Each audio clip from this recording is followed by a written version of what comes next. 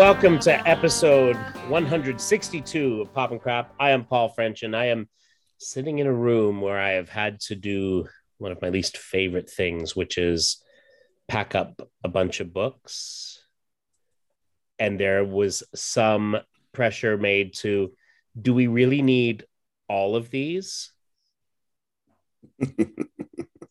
I'm Scott Hollows, and I really hope the answer to that was yes.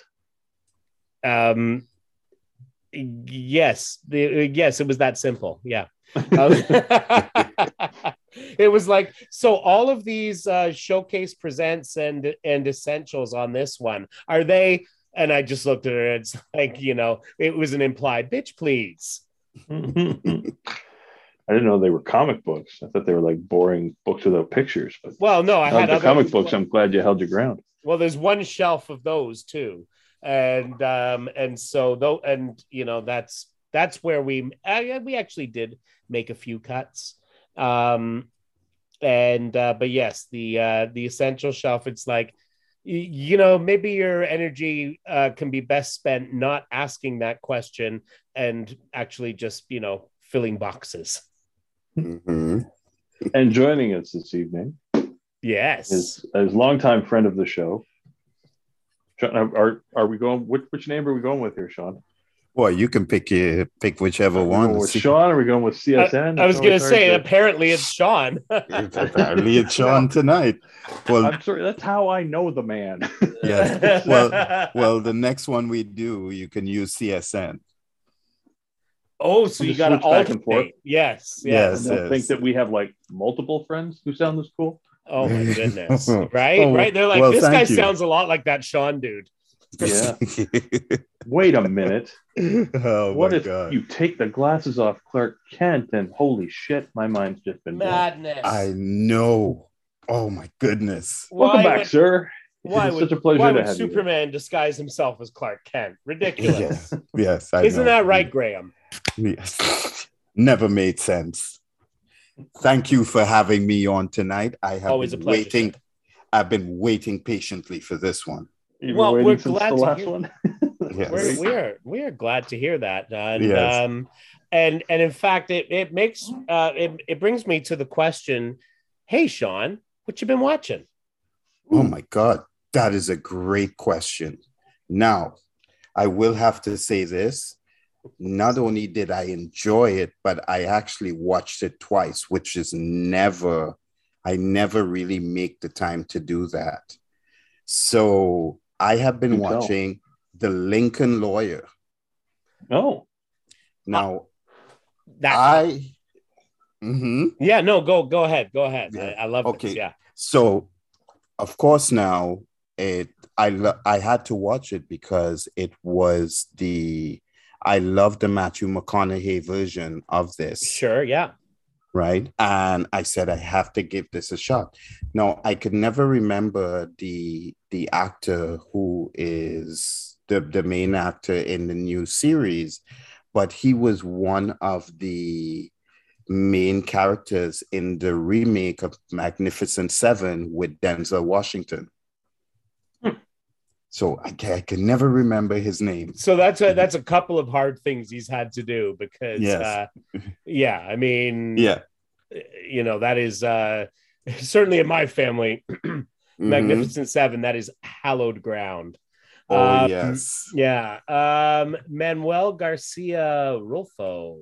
That's it. Rulfo, sorry. Rulfo, yes. Also he was in the From Dusk Till Dawn series. Yes. Which I quite liked. And yes, he was.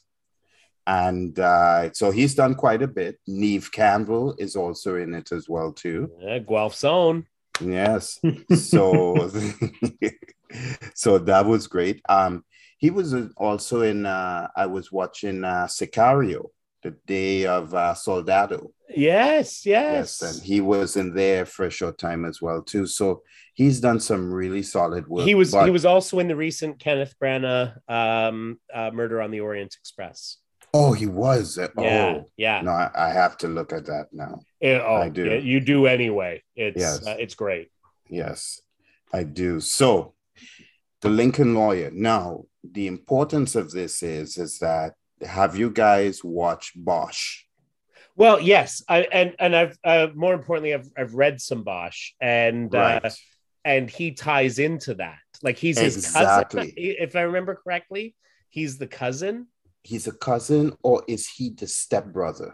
I can't remember. We I can think in gotta the I go think back. in the books he was like a cousin. Right. Yeah, but I think it's different in the show. It's different in the show. Yeah. But it's interesting because, of course, Bosch is over there on Amazon Prime, Yes. right? And yeah, so he's his half brother. Oh, yeah. Yes. You know what? That's right. That's right. Yeah. Yes. So I don't know if we would ever see a crossover. I would love to see it, but I don't know if it's gonna ever happen. Yeah, I doubt However, it. yeah, how Yeah. yeah. However, do watch The Lincoln Lawyer. It's really worth it. It's well done, and the performances were so much on point. But do remember though, it when you look at this, don't try to compare it to the Matthew McConaughey. The tones are very, very different, Yeah. but Yeah. and they're both enjoyable. So take it for what it is. That's And my watch for the week. that's awesome. And this one is actually also headed up by David E. Kelly, Yes, it is. who has been Yes, it known is. to do some decent things in legal. Yes. LA Law. He did, yeah. He got his start in TV on LA Law, and then of course Yeah. there was all of the many other shows that he's done. I know. I Yeah, know. so as well as, I mean, the man's married to Michelle Pfeiffer, so like, please, Yes. let's Yes. pour one out. Yes. Yes. I didn't even realize that Lincoln Lawyer had been adapted into a series. So I am learning things just by being here tonight. It's on the Yeah. Netflix. It is on the Yes. Netflix. I had to look Yeah. it up. So Yeah, what is this yeah. what is this network of origin, and how do I not know about it? Because I clearly don't get this network. I was typing Lincoln Lawyer series network, and I got as far as net, and it said Netflix. And I was like, "Are you kidding me?" Yep. It came There up you as, go. yes, Netflix. So, surprise to me. This is why I tune in, folks. Yeah, So I can learn you're that like, kind of stuff. I've checked my cable subscription. It doesn't Yes. fit this channel. Well, I just hope that other people are learning as much as I am. There you Oh my go. gosh. There you go. And which Yes. brings me to the question, Scott. What have you been watching? I'm so glad you asked. Yeah. I just watched a little movie last week. It's called Land, with Robin Wright. She directed it as well. It's about a woman who has suffered a rather large loss in her life, and she sells everything and moves out into the woods of Wyoming, where she almost dies in her first winter, Oh and my. is saved by a local hunter. And it's very much I think I heard a her talk character about piece. this. Mhm. Yeah, it was neat. I really liked it. Yeah. Really well done. It's a lot of there's a lot of sequences where it's just one person doing stuff, trying to stay alive, and then it's after the bear rolls through the cabin, it's Oh trying my to God. piece the cabin back together again. Yeah. You get a lot of that kind of like Tom Hanks on the island in Castaway. I You get can those see kind of that. Yeah. sequences where you get some music, you get some incredible views and vistas, and then you get one Mhm. person's kind of struggle against themselves. And it was very much a character piece, and it felt like a little awesome. kind of vignette thing. But if that's her first outing, then I'm on board. I don't know if it was her first directorial debut or not. I Right. didn't actually look that part up. But I'd be interested in whatever she wants to do next. Well, and I remember her talking about this.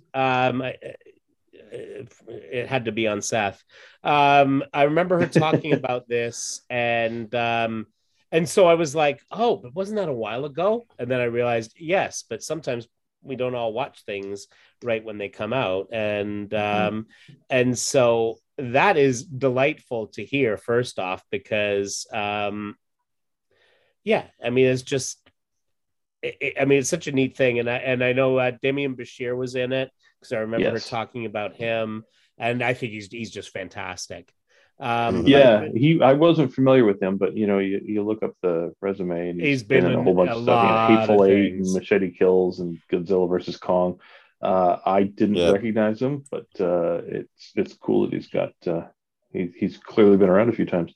It was one of those movies where there were like 4 people in it until the last, 15 minutes, and then there were some more folk. But for the bulk of it, it's really about it's about somebody who wants to be left alone and eventually comes to realize, like we all do, that we cannot live a life of total solitude, and that there's value in friendships and relationships. Yeah. So it was in fact her directorial debut. Excellent. and since then she's directed 2 episodes of Ozark as well. Oh, good. Yeah. Kim Dickens has a small role in it. She was a lot of people will know her from Fear the Walking Dead. Right, yes. And so it was cool to see her doing something that didn't involve zombies. Yes.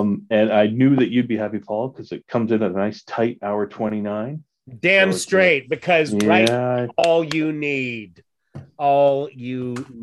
to tell a story. But one of the my favorite Demian Bashir movie is actually A Better Life. And it's he plays an undocumented immigrant gardener, and just dealing with the stuff that one deals with that, and it's fantastic. He is so good. He was Fidel Castro in the movie Che.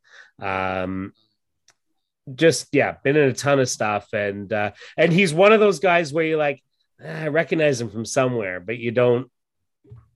It's hard to put that together, and and I remember he also had a role in Weeds, where he played the head of a cartel that the main character had to marry for a while just to keep the peace. And it was a messy season, let's just say. Yes. So it was. I gotta check that out. That sounds awesome. I saw it on Crave, so it's got to be out there still to be pulled down if you're looking for it. Mm-hmm. And the other one that I saw this week was, or last week was, again off of Crave, a documentary called Cheryl, about Sheryl Crow, 2022 music documentary, hour 34 minutes. It's a great piece. Right in the range. I know that's your sweet spot. I realized how little I actually knew about, like, I knew the whole thing about she was a music teacher and then she was a pop singer, and that's kind of all I knew. And I think that if you maybe don't pay attention, it's easy to miss the scope of the catalog or the length of the career. And just how much she's done and who she's worked with, and it's really I've been doing a lot of music documentaries lately. She's 60 years old now. Like, she's been at this a long damn time. Yeah. And I just when you can get an opportunity to hear other artists talk about an artist, I really enjoy that. There's something about people talking about their peers in the arts that I really enjoy, and I don't know what that is, but you're literally talking about my favorite genre, like music documentaries. For me, I can live there. I can live there and stay there for a long time. And this one is exceptional. You're absolutely right. Yeah, it's you get Brandi Carlile and Laura Dern talking about her, but then all of a sudden, like, Emmylou Harris pops up, and you get Keith Richards and Joe Walsh. Like, it's really impressive, the number of people who have huge amounts of respect for her and the way she works. And it was just it's really cool to hear those kind of testimonials when it's not because somebody's died. And so to see this, and so many things that I didn't know about her career, and things that had happened to her along the way. It was, I really appreciated just seeing kind of a biography to date laid out chronologically, walk me through it, and slap me in the face with the stuff that I should have known by now, but don't. And I dug it a lot. So yeah, I mean, that was my second. And there's that great story about leaving Las Vegas, and it's just. I didn't want to talk about it specifically, but yeah, there's. I certainly never knew that, and it was surprising and horrifying. But you know what? So much got made of that, and they were it ended up it was unrelated, but it was, you know, you know, there's many who to this day blame her for the guy's death, and his family's like, no, dude was messed up. Yeah. Like, did you read his book? Yeah, I mean, that was the thing that really struck me about it. It's clear that it still really affects her a lot as well. Oh yeah, right, absolutely. Yeah. Well, because she's been blamed for this thing. I mean, she didn't even write the song. Yeah. You know, and so she's largely been blamed for this thing that she had literally nothing to do with. It was a title that seemed like a good idea because there was a movie about it. There was a movie using that title that was a big deal. And yeah, so anyway, but you got to check it out. See, to hear the actual story, check out this documentary. Oh wow, really neat. Both are available on Crave here in Canada, and I would imagine can be chased down through some other means, Hulu or whatever, wherever else you are. Yeah, I don't know. Peacock's got it, and they must have something. Of course, Peacock's got it. Fucking Peacock! God damn it. Peacock or Paramount Plus, or I don't know. Paramount Plus in the U.S., just not anywhere else. They charge you full price for it. Yeah. Not hey, Paul, what you been watching? Nothing on Paramount Plus. Let me fucking tell you. No. Well, all right. No. I've been watching stuff. I see stuff too. I have. It's summer, and in summer, a fella's attention turns to clearing all the shit off their PVR that they have let collect there over the last 6 months, where they're like, oh, got to delete this so I can actually record something. How are you doing with it? And it's not pretty right now. We're well in the 80s, and as I got under 80 before we left town. I was very pleased. I think I was down to 78. See, because I still keep around. I started that whole Danny Thomas, Lucy thing where it's like, oh well, I want to see the one where they got like, they're hanging out with Jimmy Durante and all that stuff, and eventually I'll watch that. But I need to prune that stuff because it's taking up a lot of space. But also, I've talked a lot about how Taye Diggs' mom and I are the only ones watching All American. Well, there is a spinoff of that, All American Homecoming, which does not have the benefit of Taye Diggs' mom watching it because he's not in it at all. Oh, and that's going to hurt the ratings. I think as soon as she realized it's cut the ratings in half. But I haven't been helping because they all stacked up on there. And so the whole season went without me watching an episode. So I've watched about the first 6, and more importantly, watched and deleted. And it's good. It's not quite up to the Mothership, but that's because the Mothership deals with the game of football, and this deals mostly with tennis. And that is a step down, a huge step down. And the other guy plays baseball, and I mean, whatever. And so it's good. They've got a good cast. There are like the head of the president of the university they're at. It's an HBCU that they're studying at, a fictional one. And the president of said university is played by Leonard Roberts, who was once Riley Finn's partner on Buffy. And yeah, that's how old we are. And anyway, not a bad show. There are some plot lines where it's like, wow, you know, why? Who wouldn't just say, you know, just say to the other guy, like, hey, what about this? And resolve this whole plot thread. But that we could say for so many shows.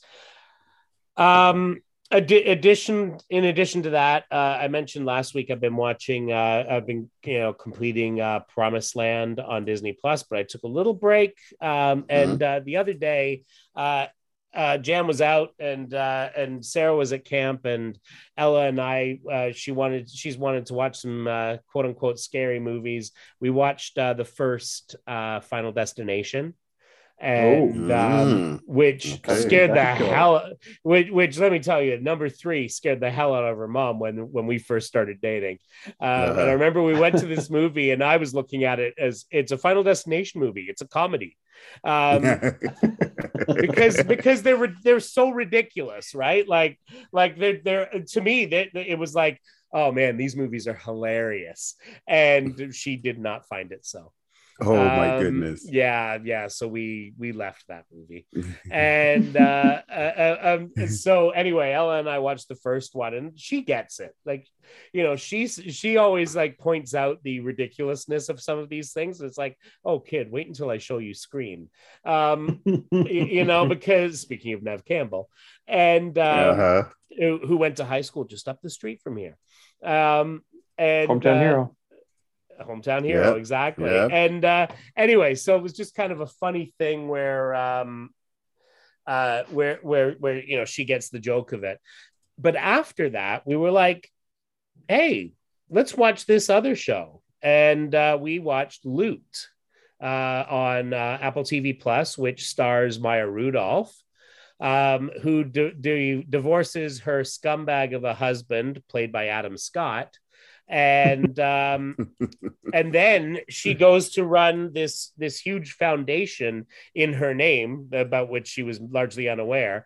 And among the people she's dealing with are Joel Kim Booster, who, Scott, you will remember from Sunnyside. You and I will remember from Sunnyside. Literally no one else in the world. Yeah. Not even Taye Diggs' mom is in. Taye Diggs' mom's like, I'm sorry. Who in the what now? Is my baby on this show? And so he's one of her helpers, but most importantly, her main assistant is Ron Funches. As you know, Scott, I love me bunches of Funches. So who doesn't love bunches of Funches? Right? I don't want to meet the person who doesn't love that man. I am deeply he giggles and my day is made. Yeah, absolutely. So yeah, we watched 3 episodes of that and really enjoyed it. And where she basically plays this woman who helped her husband build this tech firm, and then they get divorced, and but she gets like an $87 billion settlement. And so she's got this foundation, this charitable foundation, and she's not exactly the best face of that. And so it is. I mean, you had me at Maya Rudolph and Ron Funches, right? It's great. It's a lot of fun, and she is, as always, an absolute delight. And yeah, bunches of Funches. I mean, and sorry, what's it called again? Loot. Yes, love it. So there we go. That's lovely. So that is what I have been watching, and excellent. And so it brings me to our primary topic. We know people love it when we talk about action TV shows. We talked about 70s action TV shows. Yes. We've talked about 80s action TV shows, which I think is kind of a pinnacle right there. Of course, that is the apex, right? Yes. Absolutely. And now we're going to get into 90s action TV. Yes. So think about this. This is a deconstructionist decade, where it is like look at the tropes and see how we can subvert them. And so this was a rough one, wasn't it? Yeah. Yes, it was. It was very rough because the attitude towards 80s television took a hard right turn. Yeah. So action wasn't, I mean, in all theory is not really considered action in some genres. Yeah, well, think about this. Like when you talk about action movies, this is Yes. where we started to see the downfall of, we had, Schwarzenegger did The Last Action Hero, Yes. and it failed Yes. miserably. Yeah. And there were sort of all of the typical go-tos for action movies were falling apart, with the Yes. possible exception of Tom Cruise doing Mission Impossible, although Yes. that ended up stronger on the second one than the first. Yes. But that, like, the typical guys that we look towards, the Van Dams, the Segals, the Schwarzeneggers, like, that was not the way to go here. No, I think that people just had enough. And Yeah. Well, it was the excess, right? It's Yeah. the ridiculousness. It was like in music, we went from the all out pop and the sort of over the top stuff into a much simpler thing. And that's kind of where we went here, and that filtered through to TV. Yes. And so there's a lot on my list, for example, that skew much later in the decade. Yeah. Yes. This was a real difficult one to do compared to previous 2 decades. You could see that, this was different. But the thing, even with this, even though some of the, well, let's put it this way: this list that I have, I'm sure by now you guys have heard of some of these shows, but there wasn't a lot of longevity to a few of these shows that went on. I mean, it's true. Yeah. Yeah. That's another point, is that it was, a lot of my list is like, yep, that was a good couple of years. That was a year. Yeah. Yeah. And it was a decade where Fox was just the I don't know how to describe them, but you had a great hit. Oh gosh, no, you know what? The ratings are too low. I'm just not going to do this again. There was no, they didn't have the patience to run with the show to see what happened. So a lot of the times, 2 seasons would roll around and you're like, what the hell happened to that show? Oh, Fox. And when you think about it, then this is the same network that actually had nurtured X-Files. Yeah, right? It did. Because X-Files was not a strong performer in its first couple of years. No. Oh, yeah, that's one of the classic ones they point to at Fox, is that, that thing sat on Friday nights for how many years before, and just kind of percolated. Yeah. And then suddenly became this monster hit. And then when the thing went off the air, everything they threw at the wall after that, they got angry if it didn't pull in X-Files numbers in the first 3 weeks. Because now people were watching, right? It's like it's exactly like the CW. They're like, we just let our show stay on because nobody's watching. Yeah. And for a while that was the case with Fox, and then all of a sudden they had a couple of hits, and people were like, well, that's your mark. That's where you need to be.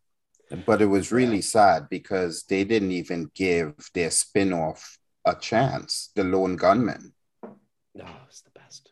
I know. Let's not go naming too many shows too fast. Yeah, I know. Yeah. Well, and that's the thing where it gets interesting, because I think part of this is that if you look at the 70s and 80s, when we talked about action series, it was really easy boxes to check. It was, guns, cars, explosions week to week. So it was A-Team, Knight Rider, Dukes of Hazzard, Magnum PI, Starsky and Hutch. Like, you could just, you knew that it was an action. And the number of times when I was going through my list where I was like, can I call this an action series, or is it just a drama that had a couple of moments where somebody waved a gun? And you just, it was a lean decade for action series. The lines got very blurred. With some of these shows. So I had to sit down and think about, what did the 90s define as action?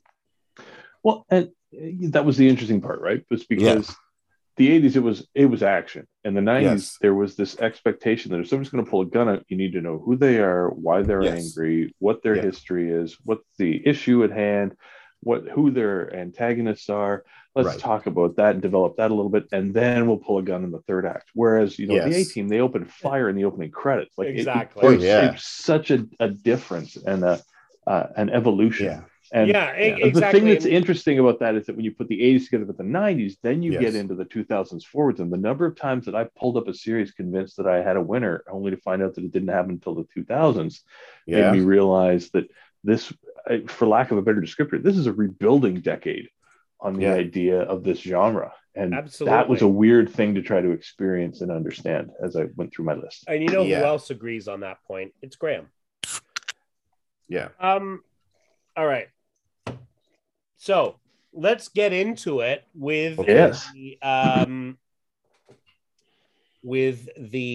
Buffy the Vampire Slayer. Oh, fuck off. Bitch, did we name the previous decades of drafts of these? We did. Yes. What did we take off the table in the 80s? Dude, that was we did that 5 months ago. I expect you to know these things right. Dude, we took the A-Team off the table because it was so obvious. Yes. Much like Buffy for the 90s. Why am I so bitter? Hey, if that is destroying your list, then just be thankful that you didn't go second or third. Mm-hmm. This is why we take that off the table because come on. Surely you can go a little.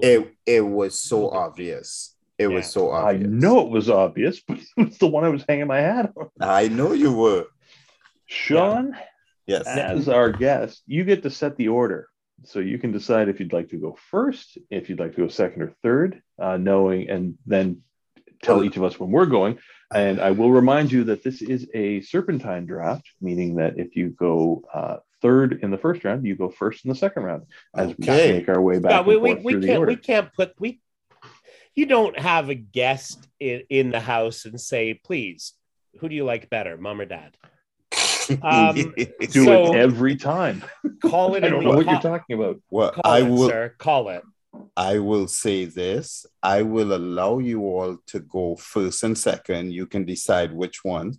I will go third only with the reason that I am guaranteed that there will not be any crossovers on my list. Oh, damn. Big talk. Big talk.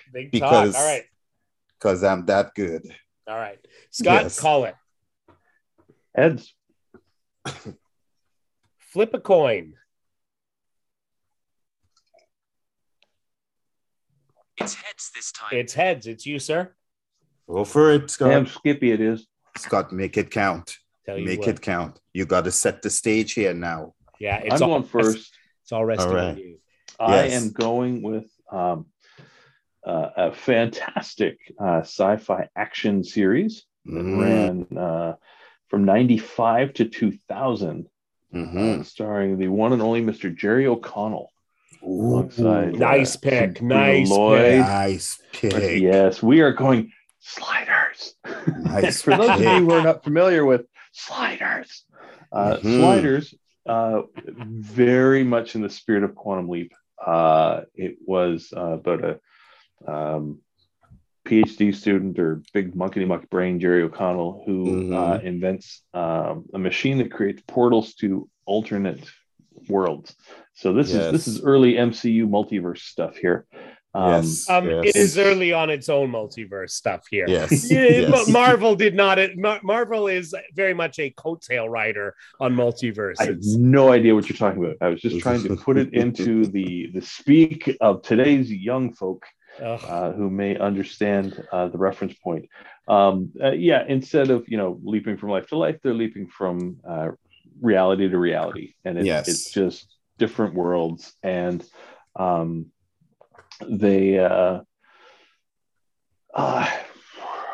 it was a really fun series. It was unexpected when it came out. I think it was Sci-Fi Network, wasn't it? Did that exist then? No. Was it a Fox? It was a Fox. Fox. Yeah. Oh, God bless them. Yeah.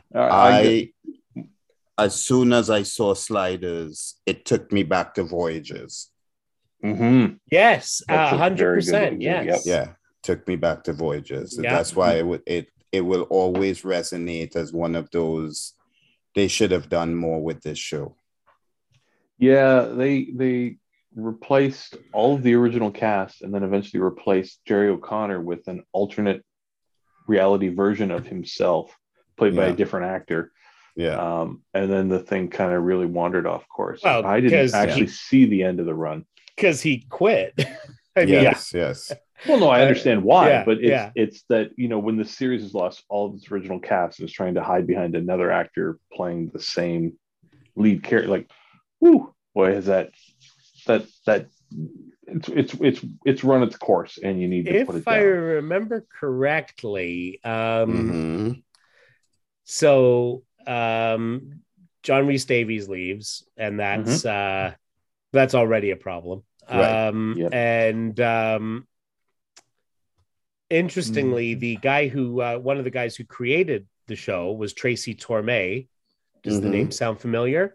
That's right. He's the son of Mel Torme. Mel Torme, yeah. The Velvet Fog. The Velvet Frog. Yeah. Yeah. But yeah, so because at one point Jerry's brother was in the show as well. Yeah. Now, was he the one who took over for him?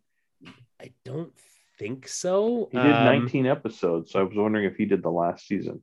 No, it was Robert Floyd, who you may also remember from Godzilla, Walker, Texas Ranger, Dark Angel, and NCIS. I'm not sure how much you would remember him for those things. You're right. He played Quinn Mallory for the last 18 episodes. Colin Mallory. Yeah. So he played the brother. His brother played the brother. Yes. Yes. Yeah. And so Sabrina Lloyd left second. She went on, of course, to be one of our favorite characters on Sports Night. That's right. And then Cleavon Derricks, Rembrandt Crying Man Brown, who was his character was presented as kind of a former Motown singer. Yeah, if I'll be kind of in the end of his career, and he accidentally drove his car through the portal. Yeah. Yeah. They were leaving worlds. If I'm honest, he was the character I could have most done without throughout the whole series. And that includes the dude who replaced Jerry O'Connell in the end. Yeah. It's like, still would have liked it, still like him better than Rembrandt. And I really think Rembrandt was just there to say, what the hell's going on every time they landed in the new world? He's the Ice-T. Yeah. He's the Ice-T of this. Wait, let me ask you this. Can you explain to me what is happening here? Sure, Ice-T, we'll tell you what's going on. Yeah. Sabrina Lloyd was there as the love interest, and Rhys Davies was there as the mentor and the person to talk science babble with. And I mean, it at the time it felt really original, and I think part of it was because we were 5 years into the decade of the 90s, and now we were getting a new actually science fiction thing, and it felt original, it felt new, and I think it was fun for us because it was like, it's Jerry O'Connell. That's my secret identity right there. Look at him go. Stand by me, my secret identity. He's making his way. Look at him. I was just gonna say, whenever I hear about Jerry O'Connell, it always reminds me of the anniversary edition commentary on Stand By Me, where you got Rob Reiner and Will Wheaton. And they're talking about it, and all Rob Reiner can say through the whole thing, literally every couple of minutes, is, "Can you believe that little fat kid is married to Rebecca Romaine?"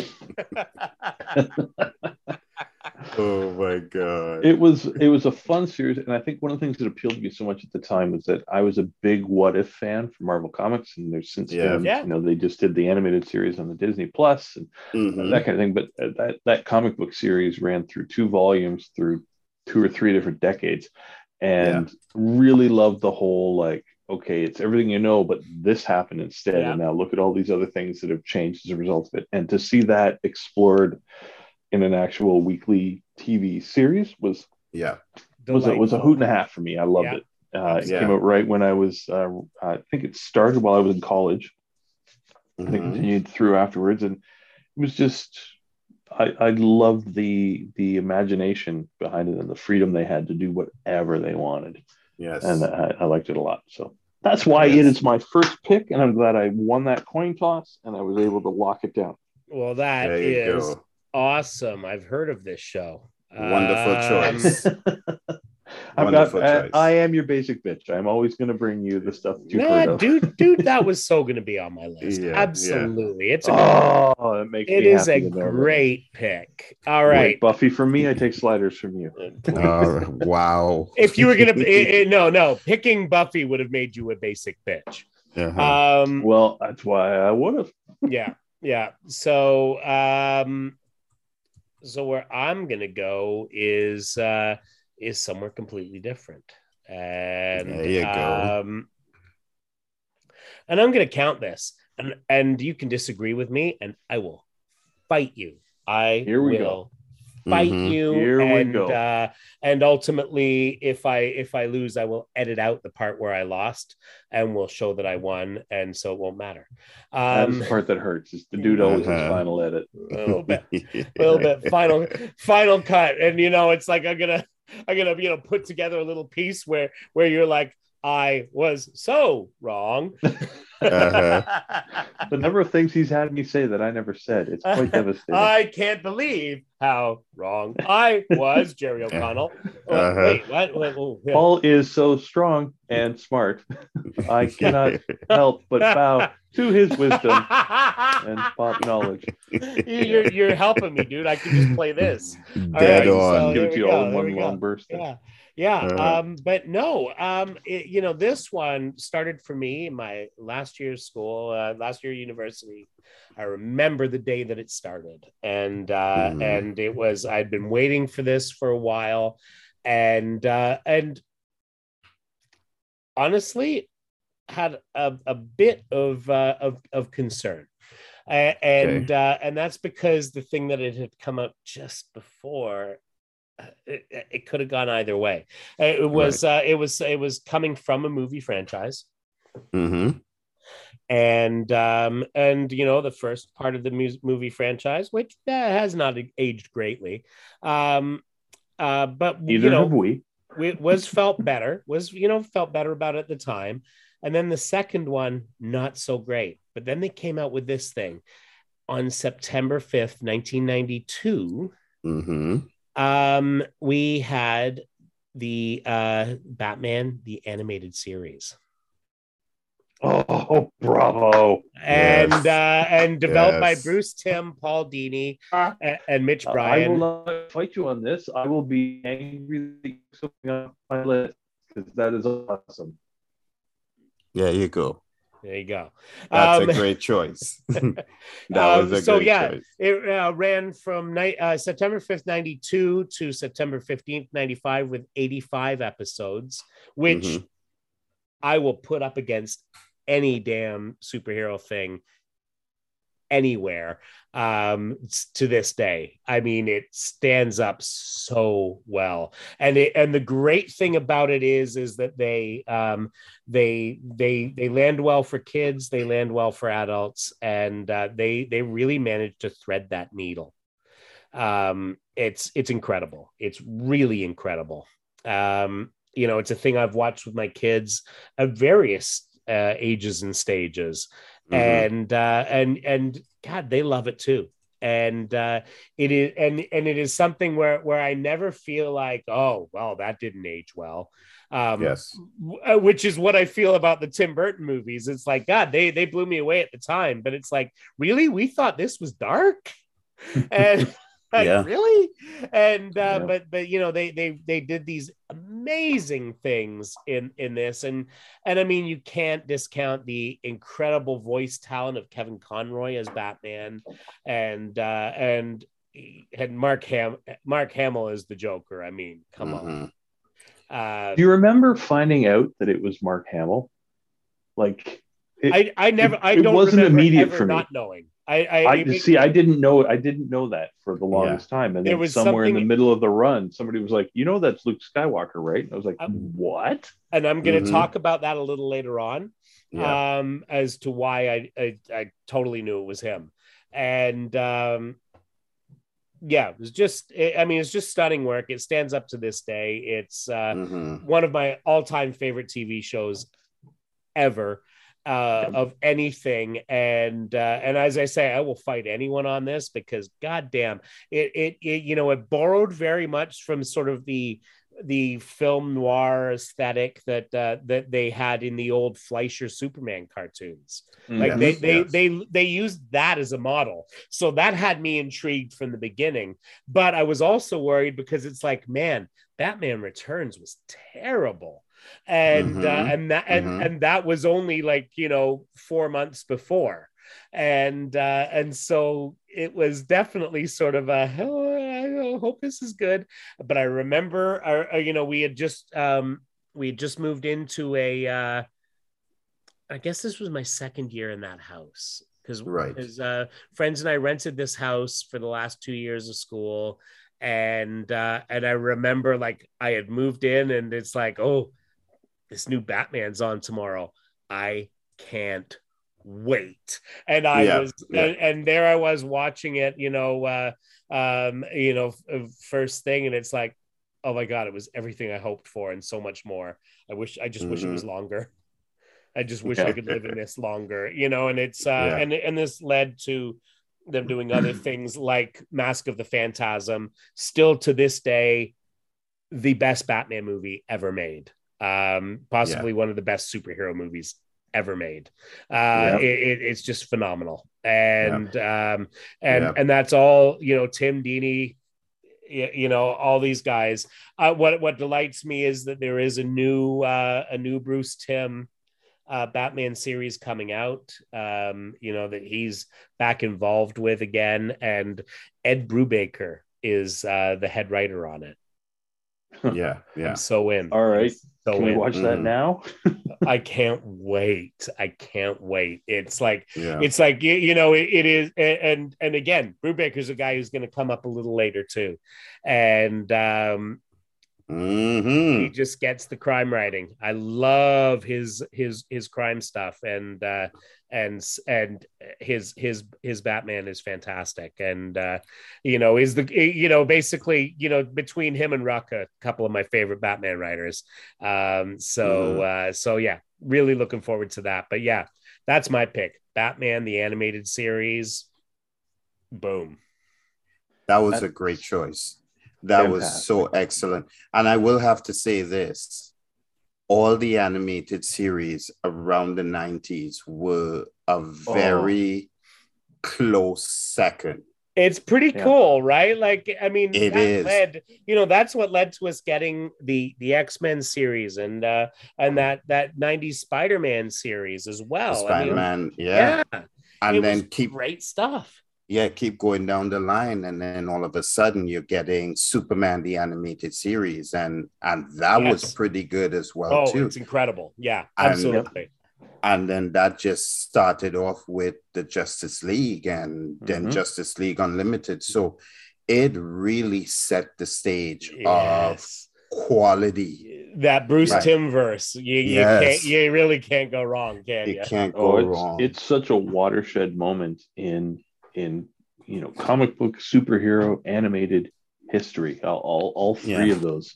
Yeah. It's a good point because like, I go back, like I remember growing up watching the Filmation on WUTV, the Buffalo Station 29, Yep. Mm-hmm. and they would have like, oh, and here's Superboy and here's Aquaman, and oh, Yes. look, there's Hmm. Tusky, Yes. and I remember buying those DVDs to show the kids, and it was the ones where they were like, oh, and here's Hawkman, and they put Birdman on the Yeah. cover, Yeah. and I remember watching those with the kids, and it's like, oh, and here's the Atom, and here's Green Lantern, and here's this, and Mm-hmm. it was like, oh my God, this is aged so poorly.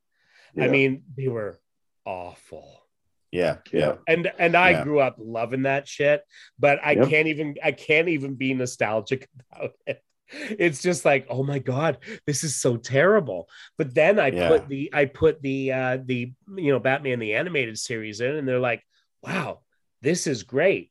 And so the kids are liking it, and I'm digging it, and it's just like, and as I say, like, Ella watched one recently with me, and she's like, wow, this is really good, huh? And they really found the way to appeal to every generation. Yeah. And that to me is the true mark. And again, like the Superman, you mentioned the Superman the animated series. Yeah. I got the complete series a couple of years back, like years ago. Mhm.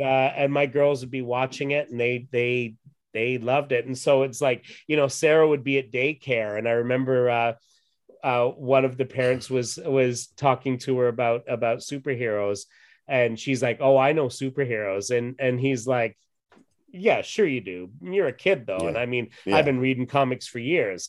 I know Yeah. superheroes. Yeah. And she starts talking to him about, like, Darkseid and this and that and all Mhm. these different characters. And he's like, wow, she knows her stuff.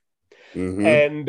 And so she invited his kid over to her birthday party when she was like 3. Yeah. And they made her a little Legion flight ring. And he says to Yeah. me, I don't know if you've heard of these characters, the Legion of Superheroes. And I'm like, dude, I've and so at the time, I was like, I've been doing a podcast about them for 10 years. Oh God. I've heard of them. I've heard of them. Oh yeah. There you go. But yeah, I mean, it Yes. comes down to the but it comes down to this appeals to everyone, and it still stands up, and it's great. Yes. But most importantly, Sean, we need to get to your pick. Okay. Now I'm going to start off very strong. And when this show came out, I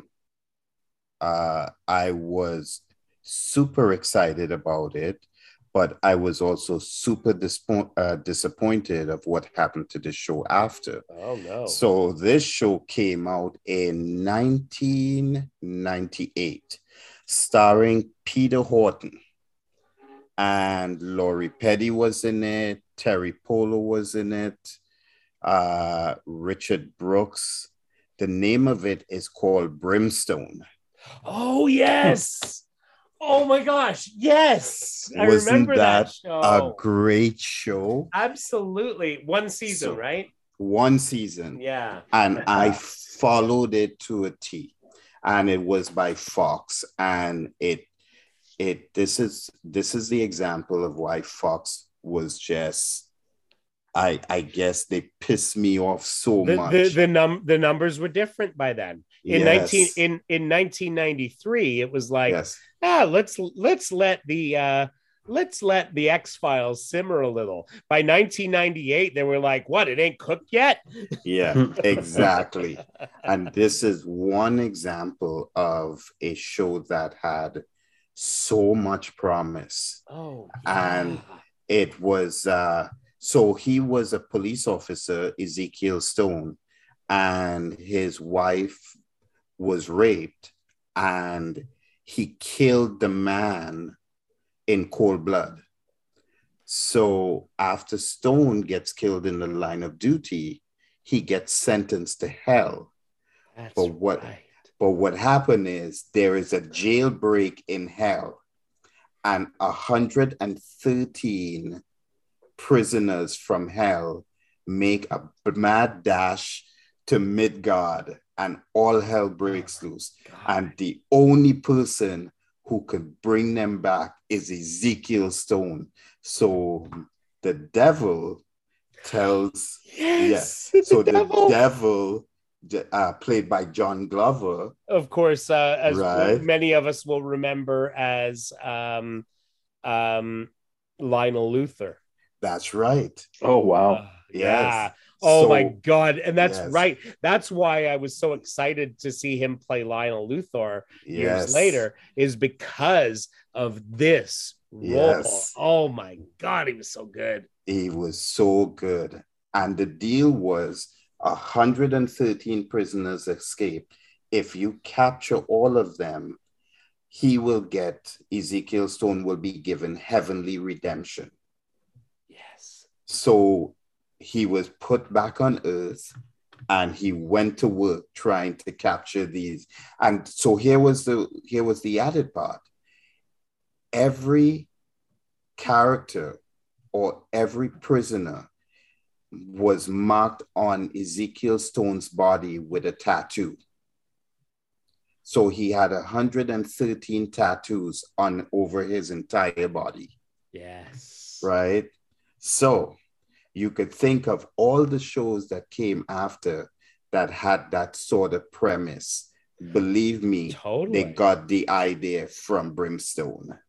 It was such a good show. I had forgotten. I had completely forgotten about this. And you're right. Like this is such a good show. And it was. Oh my God, I can't believe I forgot about this. Yeah. His wife was played by Stacey Haiduk. That's right, yes. Who was Lana Lang in the Superboy TV series. Yes. Several years before. And that's what drew me to it, as well as, I mean, Peter Horton, it's Gary from 30 something. Of course I'm there. That's right. Right. Yeah. Oh yeah. I don't know if I had completely forgotten this, and as soon as you mentioned it, it's like it all came back. And yes, John Glover is the devil. Holy crap! Yes. like oh, look at that scenery here. Let me take a bite. Just phenomenal. And what a great great cast. They had Scott Lawrence played Ash's partner, and you had again Stacey Haiduk, Lori Petty, Terry Polo. Yes. Oh my God. Yes. And for Terry Polo, that was not a standard role. Of course, we would later get her on Sports Night as well. Correct. But her being sort of this, she was one of the engineers of the Hell Breakout. And yes. Wow. Yeah, you see, I've told you. Listen, guys, pick. I told you the list that I have here, there's not going to be a crossover. I'm going to bring back some memories for you. Now, I'm coming out strong here, people. So just remember this. The next one I am going to introduce to you is one of my favorite television shows of all times. And it stars none other than Bruce Campbell. Oh, you bastard. Curse you. Curse you. Yes. There is no way you guys are ever going to say this show before I do. Right? Well, not now. Just the man who let us both go first. That's right. Because I knew. He knew we wouldn't lead with the Adventures of Briscoe County Jr. Yes, you wouldn't lead with it. It was Look too at that. strong. He said it before you did. Look at that. I know. It doesn't matter. But it's on his list. It's on my list. Son of a bitch. Literally, I look on my notes. Yeah. It says topic, and the first thing listed is Adventures of Briscoe County Jr. But I was like, no. I'm going to go with the thing no one will expect, which is Batman. And so there it is. I hoisted upon my own petard. Yes. You took Batman off my list, and he's taken Briscoe County Jr. off mine. Yes, so go. There it is. This is a tough decade. Yeah. It is. But you got to love the fact that this show, we're sitting here talking about this, and immediately all of us agree it was such a great show. And it was like one season and damn hard to find. Yes, damn hard. And here's the other part of it too. It makes so many of the genres that I love, westerns, Yeah. right? Sci-fi, right? Action. So it just happened to marry all of it together, right? And they come up with this. And I'm looking at it and I'm like, you're telling me you didn't have the patience to give this at least 5 years,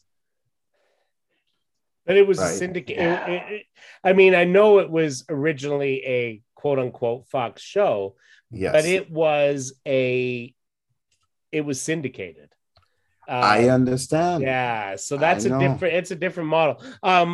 Co-created by Carlton Cuse, who would later Yes, go on to be a showrunner on Lost.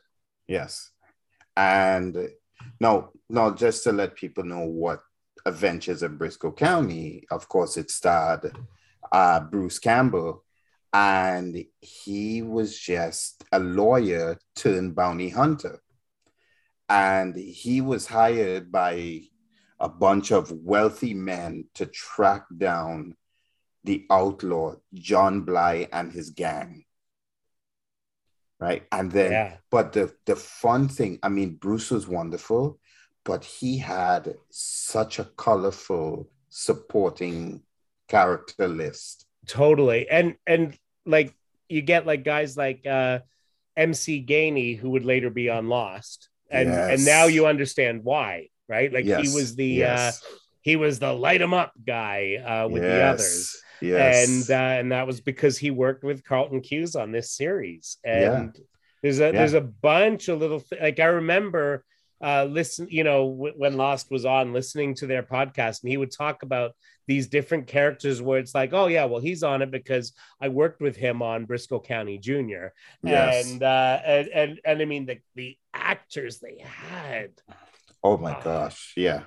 I mean, wonderful. Some of them have passed on, but I mean, Kelly Rutherford was on it, that's right. right? That's right. John Aston.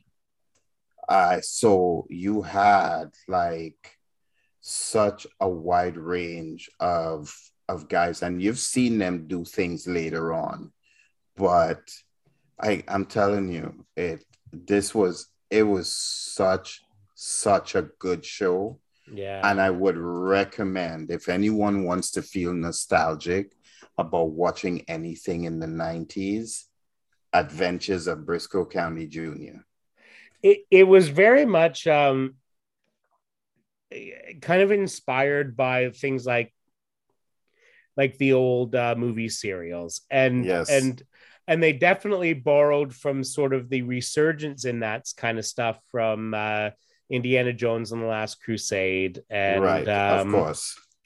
and Carlton Cuse said also like the he and Jeffrey Boehm wrote this. They were the two creators. Yeah. Had also worked on Lethal Weapon 2, Lethal Weapon Mhm. 3, and so they had kind of the buddy thing going on. Yeah. They did have And the formula. And yeah, here's the other great thing about this, at least for me personally. This show was the show that I don't know if you guys, well, let me ask you this question. Do you guys remember when this show was played?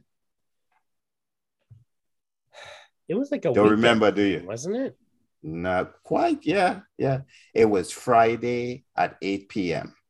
That's when you speak. And the reason why I will always remember that, because this was the show that prevented me from going out on a Friday night. Oh wow. I literally I'm like, I am not going anywhere until I finish Watch Briscoe County, and then I'm going out. Yeah, I see. I remember it. I don't know what affiliate it was on that I saw it, but it was on the weekend. Like it was during the day. And that was one I would trip over on the weekend by like UPN or whatever network it was. It was some other kind of like weird American cable network that we just happened to get. Was. Well, because this was the age of this was the age of syndication, right? And it was the genesis, and you know, you had things like, for example, so Global had it on here, and yes, it would be, that's correct. Yeah, and so yeah, I always remember it showing up, you know, and certainly they later would do it on Sunday nights at 8, you know, just to like fill space, right? Yeah. But yeah, so what I remember was it was the 8 p.m. on Friday, so you could see it on Fox, right? And they, you know, because at the time they were like, this is going to be our breakout hit of the year. And then right after it was a little show called The X-Files. Right. Yeah. And so, yeah, I remember it showing up like during the day. And it was like, again, with the syndication thing, it was like Babylon 5 and all that kind of stuff was, and Time Tracks, also created by Tracy Torme of Sliders. You know, that was those were shows that were kind of in odd time periods, and I remember this was like my and it's interesting. I look at this and it's like August 27th, 93. Oh, okay. So it's later than I thought. I thought it was while I was still in school, but I was done by then. Yeah. And so, yeah, I was lucky to see it on weekends because I was working weird hours for that, from around that time. So, God, I love that show. Yes, I might not have actually seen it until they started doing the Sunday night burn off. Yeah. You know, now that I think about it, I might not have seen it in the first run because looking at that date, it was like, man, I was working crazy hours at that point in time. And you know, it was like it was on a Friday night in 1993. I was always working on a Friday night in 1993. Yes. And you know, it was like the one thing I could guarantee myself was like I would watch the you know, the Thursday night shows on NBC, and when as soon as ER ended, I went to bed. And because I knew Friday night was going to be a 15-hour day. And so I definitely did not watch this show at that time.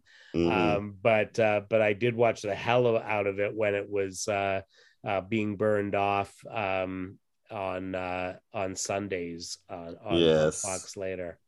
Yeah. So again, if you guys can go back and look, wonderful show. Now, I'm glad you mentioned syndication and the genesis of it, because I will say this in a blanketed sense. Yeah, a lot of the genre action that was in the 80s trickled into syndication. Yeah. Right. So on the main channels, you weren't really getting as much as that. But if you did want to get your campy fix, syndication was the place for you. And it was very much that. I mean, you know, you can, you know, I mean, and this was around the time period where I was like, I've already got the casting for a good Superman movie. And at the time, it was Bruce Campbell as Superman. It was Jennifer Jason Leigh as Lois Lane, and it was John Mahoney as Perry White.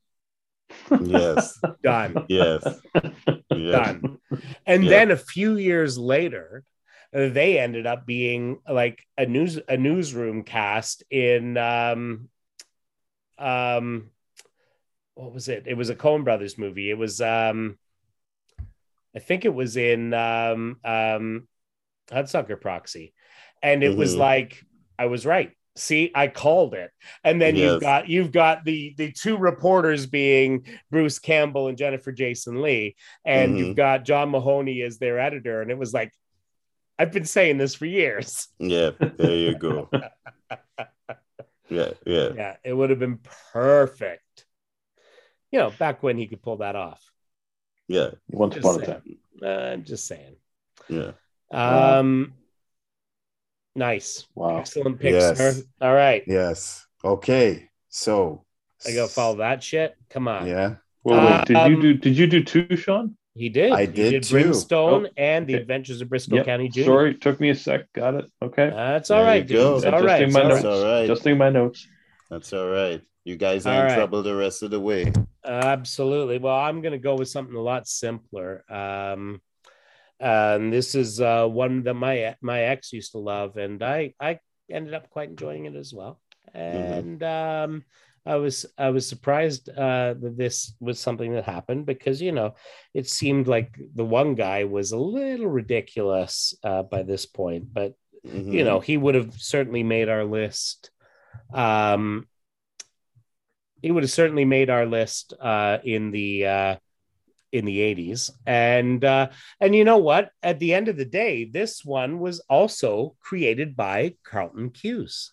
So I have some continuity from what you just mentioned. All right. Okay. And this show starred a former movie stoner, as well as a former half-shaven dude.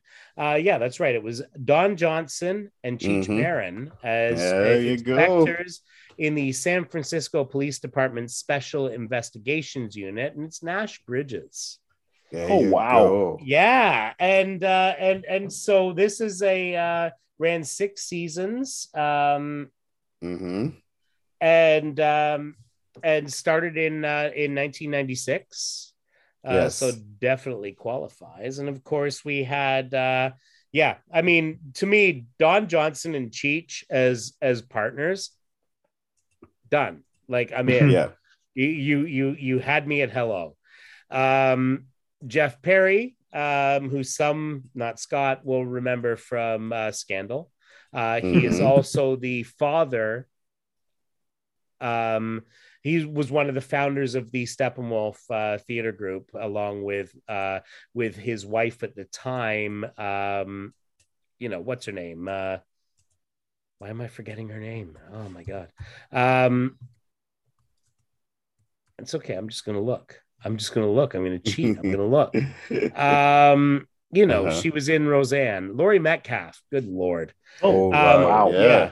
Jeez, they have a daughter named Zoe Perry, who of course we know as young Sheldon's mom. Okay. It's why she looks just like craziest darn thing, isn't it? Right. Yes. And anyway, so he played their sergeant or whatever, and he was the inspector, and you had Jodie Lynn O'Keefe as his daughter, and you had people like Annette O'Toole and yes, just a ton of people. Yes. Anyway, it was a great cast. Cress Williams, who would later be Black Lightning, who was also the guy in Sports Night who was going through a bad breakup and couldn't help trying to reach out to her on air. And Scott will remember. And anyway, so yeah, just Yasmin Bleeth was in it. Oh wow, Yasmin Bleeth. Yeah, that's right. See, I know how to get Scott's reactions. Also, the very recently deceased Mary Mara was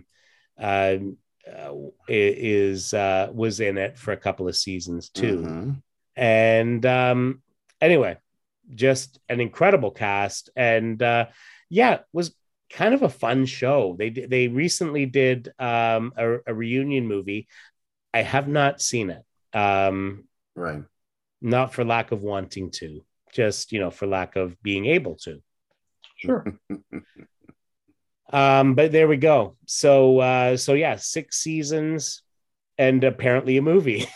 There you go. And I actually saw the movie. There you go. There you go. I actually saw the movie. And Here was a review. Yeah, came out last year, I think. Yeah, it did. Yeah, Yeah, and yeah. I think we actually talked about it on the show that it was coming out, and I Yeah. just had never got around to it. But I gotta say, because I loved Don Johnson on Keenan. I thought he was just fantastic on it, and it was like Mhm. Yep. it gave me sort of new respect for him because it's like that guy is funny as hell. And that's what he was here. This role was the bridge between Yeah. that Don Johnson and the Miami Vice dude. Where That's true. where he just, he could do both. And Mhm. and this show kind of was him branching out Yeah. and showing that I, he was more than just the Miami Vice yeah. guy. And I will say this, he was wonderful in Django Unchained. Yes. Yes. Right? He was really, really good. Yeah. So yeah. So I mean, but it's glad to see. I didn't want to put Nash Bridges on the list because I thought it was an obvious thing. Because Dare you? Oh. How dare you? and yes, I had to listen. Let's look at it this way. Uh-oh. Nash Bridges was, and you have to understand, this was on Sorry. CBS. Sounds going weird here, guys. Uh-oh. Uh-oh. Can you hear me? No. Can you hear me? Are you just pretending you can't hear us? No, I'm really not. Kind of basic. The sound is awful. Is it really breaking up? Oh, there you are. Whoa. There you go. Okay. So yeah. So I will say this. CBS at the time with the big networks, you weren't getting a lot of those shows, that sort of genre happening on television at that time. So knowing that Nash Bridges was there and it was done on CBS, it was really refreshing to see that they were still making an attempt to bring that action genre, right? But Absolutely. with a little bit more mature look to it. So well, it was later on, right? I mean, yes, that it's exactly the thing that we talk about is that later on in the decade they were like, oh no, we can still do that. We've just got to do something different with it. We got to make it. Yes. Yeah, we had to do something a little bit more mature in it, give him a backstory and all these different things. So it was great. It was really, really great. Absolutely. Yes. Okay. All right, sir. It is Scott, it is to you. Well, thank you so much. Well, for my next one, I'm going with a 93 to 97 series. Ooh. Yeah. I believe it was hiding over on ABC. Interesting. And as a superhero fan, yes, anytime you got anything coming your way, I mean, this is a pre-Marvel, pre-DCU kind of. Yes. Oh, no. Not the world that we have now. Oh, I'm going with it. Yeah, I know you're going with it. I can't turn it down. Yeah. Lois and Clark, The New Adventures of Superman. Dean Cain and Terry Hatcher. There you go. That was 4 years of adventure, comedy, drama, romance, sci-fi. You got it all in one big thing. First of all, first time that I ever understood the whole, oh, okay, I get why he loves Lois. Yes. Because, I mean, God bless her in the movies, but not a easily loved version of Lois in the movies up to that point. Yeah. It felt very 90s in a lot of ways looking back. I haven't watched it since. I don't know how well it holds up. It does not even a little bit. I remember at the time that it was great to see the S on screen again. Yes. Lois was a lot of fun. Liked the way they played together, and they really focused on the two of them on the reporter kind of side of things, at least initially, until they got into it. But you'd get just the little they give you the little taste of Superman, but it really focused on the Clark and Lois part of things. Yes. Yeah. Yes. I enjoyed it. It was a little kitschy, but it wasn't like, full 60s Batman. A little. It was, oh, come on. Mhm. But it wasn't full 60s Batman. That's what I'm saying. It wasn't far off. No. Watch it again. Watch it again. It is cheese. It is like it is like not just cheese, it is spray cheese. You have to remember, first off, it was, you're looking at Dean Cain. Ugh. Yeah. Well, and I mean that's hard to divorce from the current Red Hat Dean Cain. I don't want to talk about that. Mm-hmm. I'm talking about that show at that time. Watch it again. Watch it again. It has not aged well. That show at that time was a lot of fun. They did some neat things. They had some great guests that came on. They played with a lot of fun villains. My absolute favorite one was the guy from the future who explains he's got Lois Lane captured at some point and says Lane Davies. Yeah. Yes. Okay. Yeah. From Santa Barbara. And he has the whole spiel about how, in the future there are, museums, not just to Superman, but to Lois Lane herself. But the one thing that nobody has been able to explain through all the years is how such a brilliant reporter could be fooled with such a stupid thing. And then he starts taking his glasses on and off in front of her until she finally makes the connection. I think she gets her memory wiped at the end of it or whatever. But in the moment, that was a legit funny thing that happened. It was a great Superman sitcom for sure. Yes. For sure. Okay. Yeah. But wait a second. And so I mean, if that's the criticism, that it's not actiony enough. But at the time, no. I'm not saying totally qualifies. I'm just saying as this is how sad it was. Like this was the best they could do for a superhero show in the 90s. It was okay. So here's the question from that. Did it really start off as a comedy action drama per se? It was written as a romantic comedy. Yeah. It was written as a romantic. And it was in fact, it was meant to be that the Superman stuff was supposed to be a lot less. Yeah. And it was just going to be he sometimes goes off and does this. And he did a lot of the, he'd break the door handle when she wasn't looking, and he'd look over the top of his glasses to use his X-ray vision to look into the desk. And the heat vision was always looking like the parts when he was in the suit were pretty minimal. But if you, my thing is forget everything that's happened since then. Before that point, what did we have? We had the original Superman movies. We had the original Fleischer cartoons. We had the Adventures of Superboy. Yeah, the Adventures of Superboy. Good point. But in terms of an ongoing weekly series, I mean, Superman hadn't been out since the George Reeves era of the weekly movie serial stuff, right? Yeah, it was great for what it was. I think it made people realize there was some value in the product.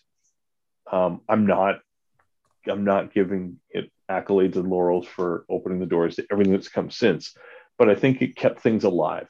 I think it it maintained a heartbeat on the product, and I liked it for what it was. Yeah. And in the drought that is the 90s, I'm going to point to it as something that had some action in it and that was enjoyable. Right. So that is why that is my second pick, is Lois and Clark, The New Adventures of Superman. Well, there you go. Okay. Admittedly, not holding up well, but can we just pause for a moment and discuss our love of Terry Hatcher? Oh, sure. But I mean, we're red-blooded dudes. I mean, yes. yeah, that's totally fair. Right. But it is not hard to when Dean Cain starts going I was Superman. It's like, yeah, but you were literally the worst Superman. Yeah. I mean, yeah. So you should have just, it was one of those ways you should have just said, look, man, you know what? It was a great run. I did what I could. I move on from there. But they did force the wedding of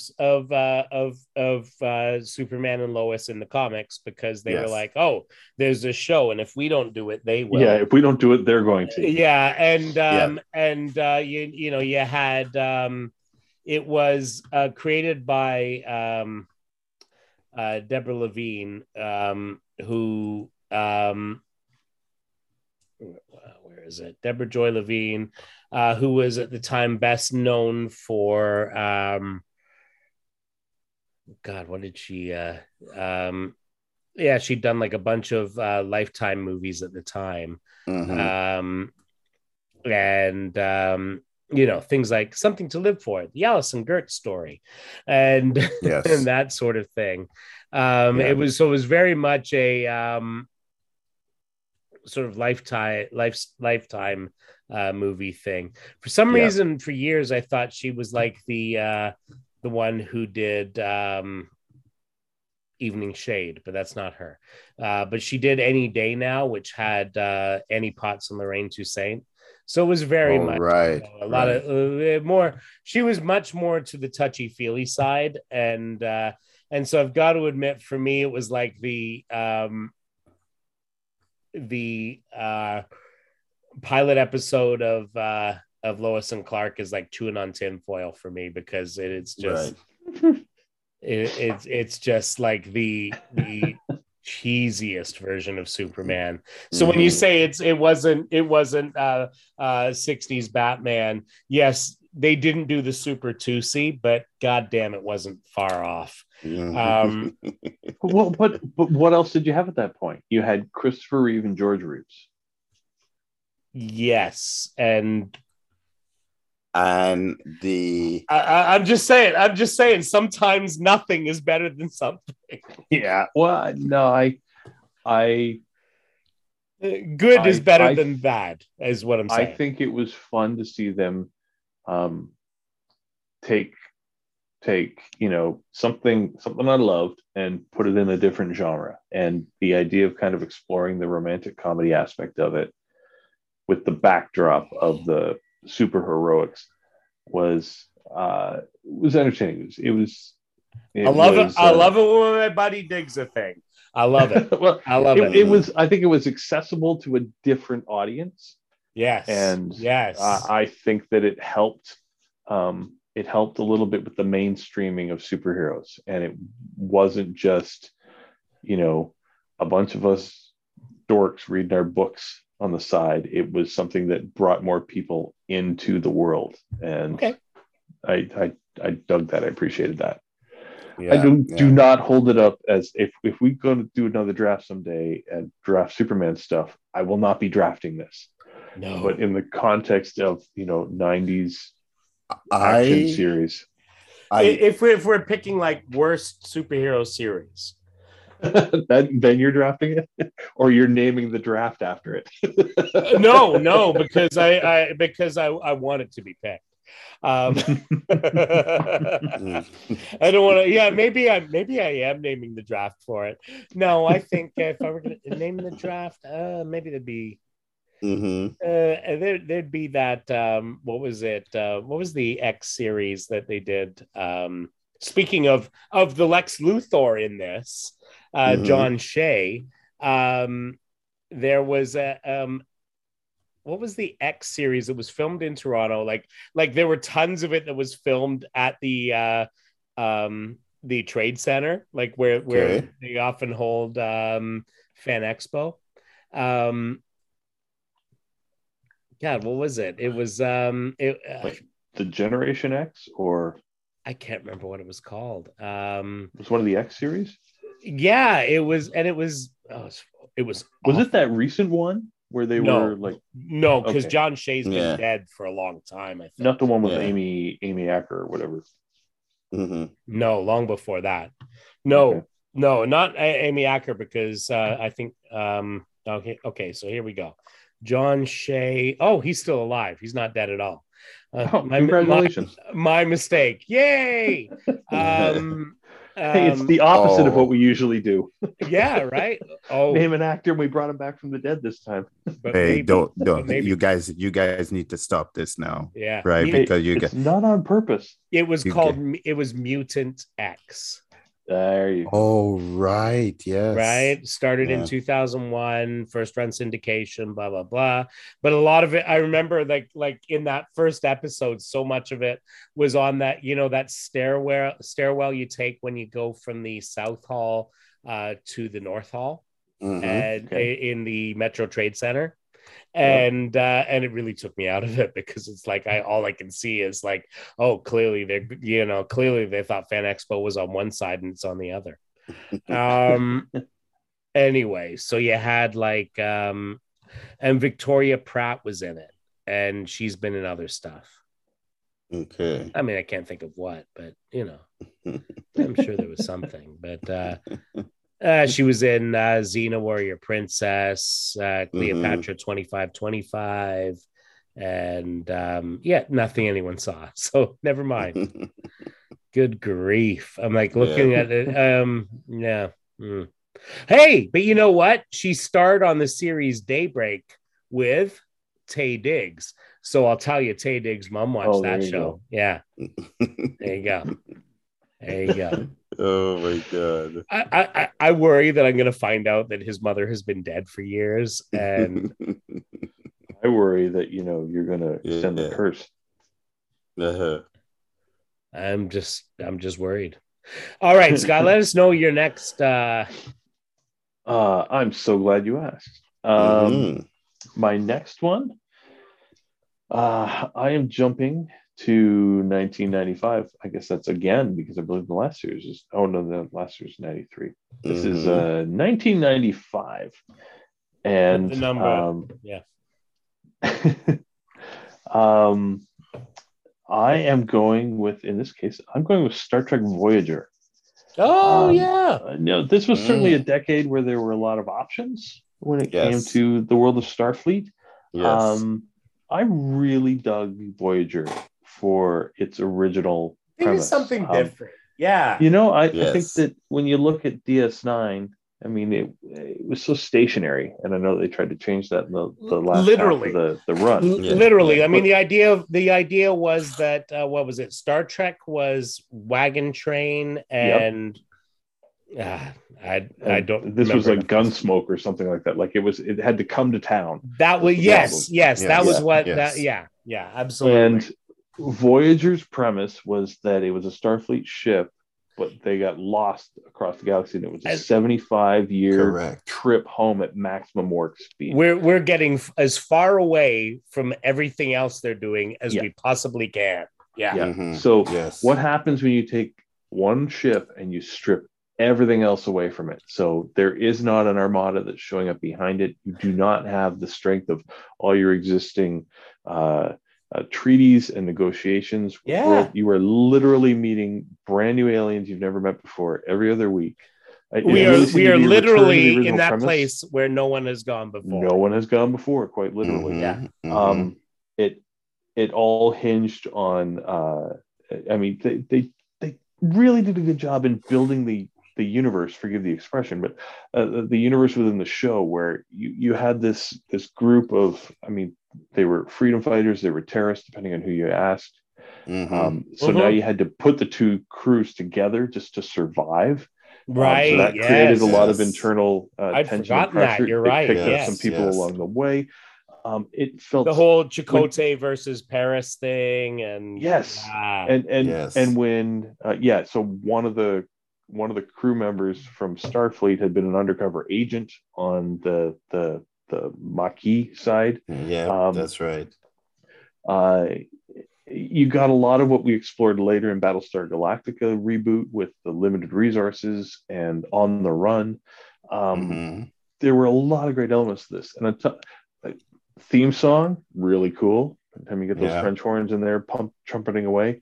But the fact that this class of starship had the little nacelles that turned up when it went into warp drive, and then it would lay flat when it was, that was awesome. I mean, it was such a stupid little thing, but I loved that. Every time that they wanted to kick into gear, the little cells had to come up into an angled position, and then they took off. That was just great. It was a fun series. It created a lot of stuff. I mean, there's characters from here. I mean, they got Kate Mulgrew to be captain. That was fantastic. You know, Mrs. Columbo is the Columbo. Yes, and Mrs. Columbo and Future Red from Orange Is the New Black. And that's right. Was fantastic. I mean, this is what led to Red for her, as far as I'm concerned. Absolutely. And the fact that they picked up along the way, they pick up 7 of 9, who is still running around on Picard to this day. Like, yeah, absolutely. I mean, this is fully part of that.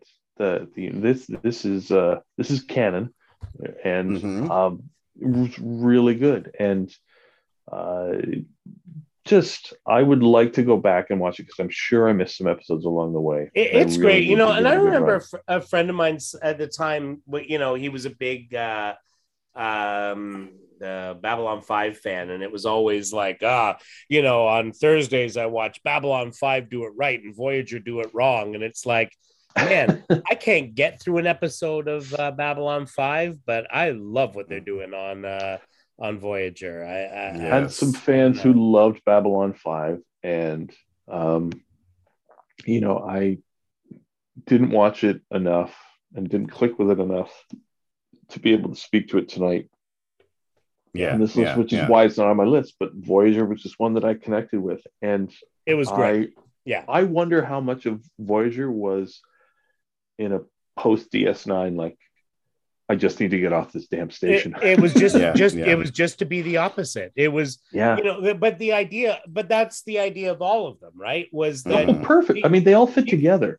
Deep Space Nine was designed to be the opposite of Next Gen, where it's like, okay, we're in this universe, but now we stay where we are. We've got Wagon Train, now we've got Gunsmoke, and next we've got the thing that goes and confounds all of our metaphors, because it is truly going through territory we have not hit. And but I think there's one other thing that may do it for you. Right. Sorry. Sorry, I've got the door open, and I'm getting some. That's the spring allergies. Yeah, yep. But spring. It's June, dude. Come on.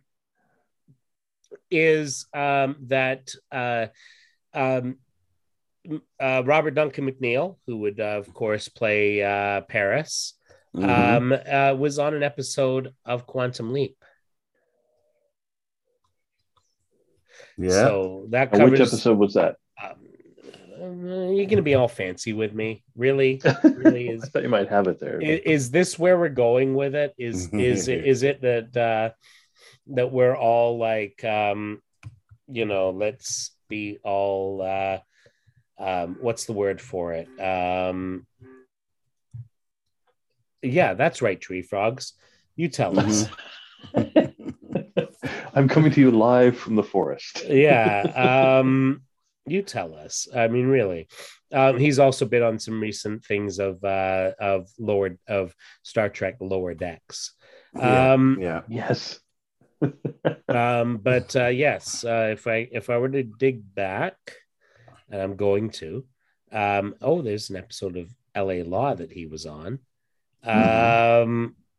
Which already makes me a fan, right? Quantum Leap. Come on, show me the Quantum Leap. Oh, Crossing Jordan. Oh my goodness. Yeah. Where hasn't he been? Right. It feels like the right time to let everybody know that tonight's episode is brought to you by Red Wigglers. Yes. Lack of worms. Yes, exactly. Yeah. All right. Good night, dear heart. November 9th, 1957, Sam leaps into a coroner who must play detective and prove that a female victim was murdered. Oh, yeah. Sorry, was murdered. Murdered. Mhm. And Yep. Robert He Duncan was like McNeil played. the son who was the ex-boyfriend. Exactly.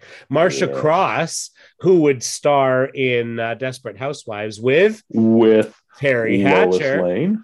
Yeah, you see how it all comes together? Yeah. Yes. We can connect these dots. Oh, I will find a way, my friend. I will find a Yeah. way. Yeah. So there we go. All right. Uh, All right, Scott. I'm sure you've got like at least another. Wait, who's No. picking that? I No, think I'm that's you. picking now. No, It comes back No. to you, sir. I've done I my am. two. Yeah, you, Oh, yeah. you Comes back get your two to after. you, Paul. Yeah, you get your two after me. I mean, come on. Hey, Oh, that's right. Yeah, yeah. Slow We're down, my snaking. friend. All We're right. snaking. We're snaking. Okay. That's right. All right. I'm going to prove to Scott that he's wrong. Lois and Clark wasn't the only superhero series we had. We had Didn't say only, but please continue. but you did. Yeah. Except for when you did. Yeah. Is that we had a season of The Flash. And Beautiful. Yes. and Beautiful. you know, I can't ignore it because the reality is that you know, it is definitely something that influenced current series because God knows we've seen a ton Yeah. of the stuff from that series show up in the current Flash series. Yeah. And so we go back to, of course, John Wesley Shipp, who would later be the reason I watched Dawson's Creek because, you know, hey, it's the Flash. Yeah. And I will admit that there were aspects of the Flash that were tough at the time. Certainly, the first episode was a tough role. Was that 91? When was that series? 90, It was 90. It was 90. 90 to 92. It really kicked off So everything. think about this. This was like, again, right after, like, I mean, just think of the costume, right? It was right after Batman had come out. Yep. And so it was like, okay, so we got to pick another character. And so they picked the Flash. And so Danny Bilson, father of Rachel Bilson, who would later be on the OC, as well as many other things. And Paul DeMeo were the creators of this show, and they were actually kind of guys who did a lot of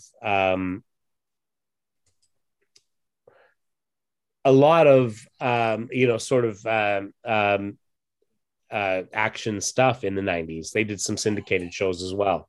Yeah. And so they create this show.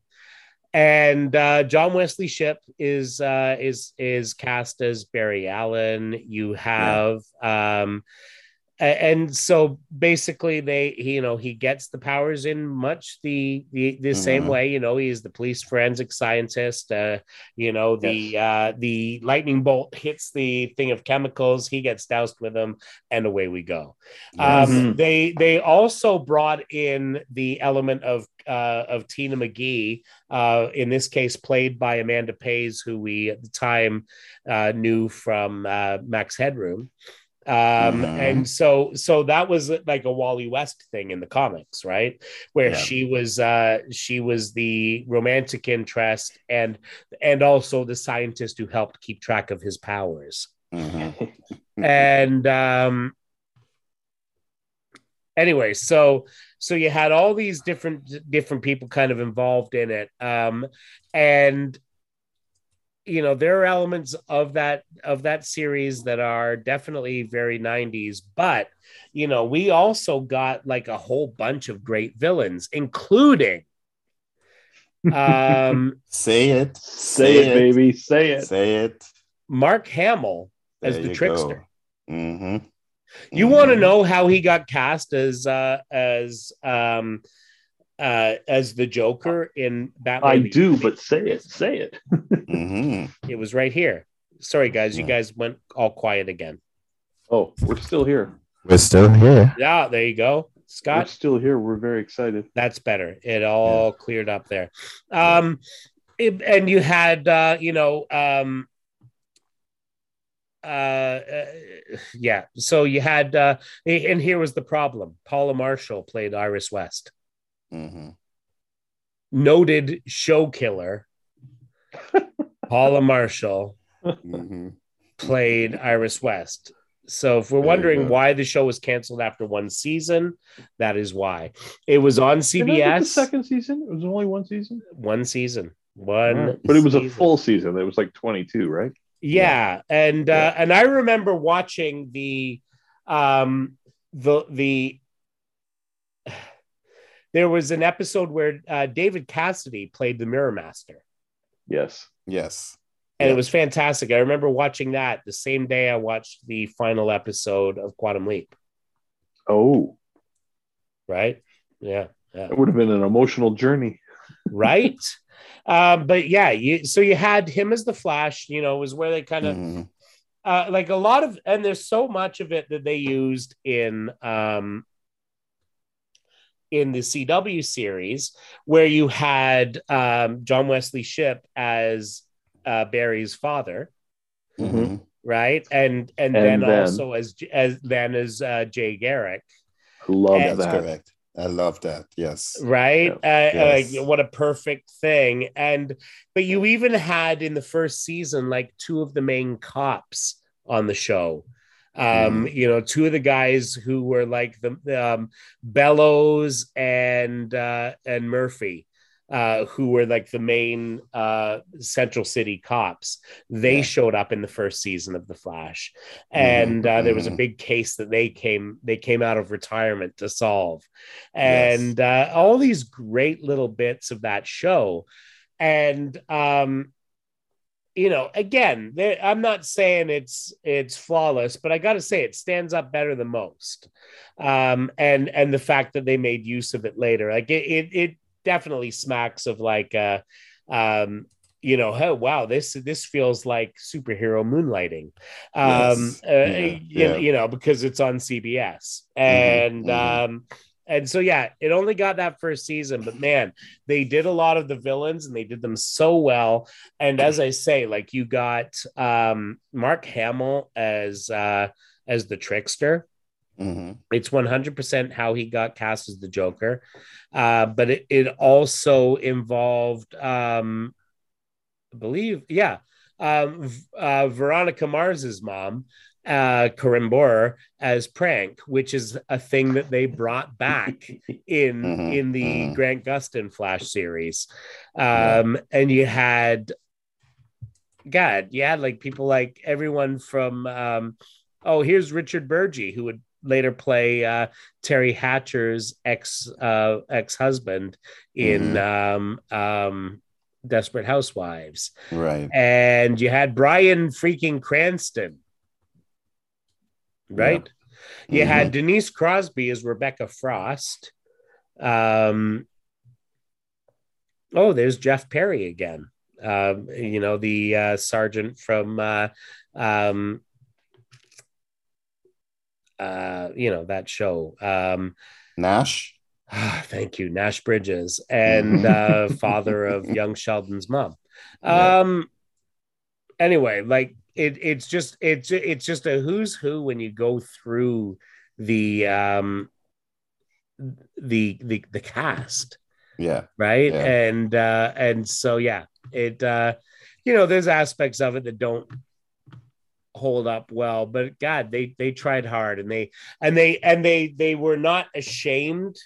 It's like the old sure, the X-Men movie brought everything back, but they certainly were ashamed of the original source material, and were ashamed to do costumes. And well, I will say this. They were very ambitious in doing this television show. Push your sound, sir. Push your sound. Oh, yeah. So they were very ambitious in doing this television show, because a few years prior, we were watching Marvel TV movies from Rex Smith's Rex Smith is Daredevil, Daredevil. Yes. right? Oh God. And Doctor Strange, and seeing the crossover. Oh my. So with the Incredible Hulk. So what we saw from the Flash was literally DC's Yeah. ambitious move to do superheroes on television. Absolutely. Because at the time Marvel had, well, I will say this lightly, relative success. Yeah. Right. So I know DC was trying to But it was cash like in the on Hulk, that. basically. It was. Yeah. And it's funny because they haven't been able to find success with the Hulk since, No. except in movies with other people. Yes. But I should also note that Danny Bilson, one of the co-creators of the Flash series, and as I mentioned, the father of Rachel Bilson. Mhm. His dad was a director on shows such as Bewitched, Get Smart, and Hogan's Heroes. Okay. So there's some TV, bona fides there. Yes. All right, Yes. Sean, it is to you. Okay. Well, hang on. Wait, back up. What? Okay. The Flash series. No, I wanted to say it's such a fantastic series, but it's one of those things where you go back and you look at this thing and you can so see the post-Batman aspects of it. The costume alone.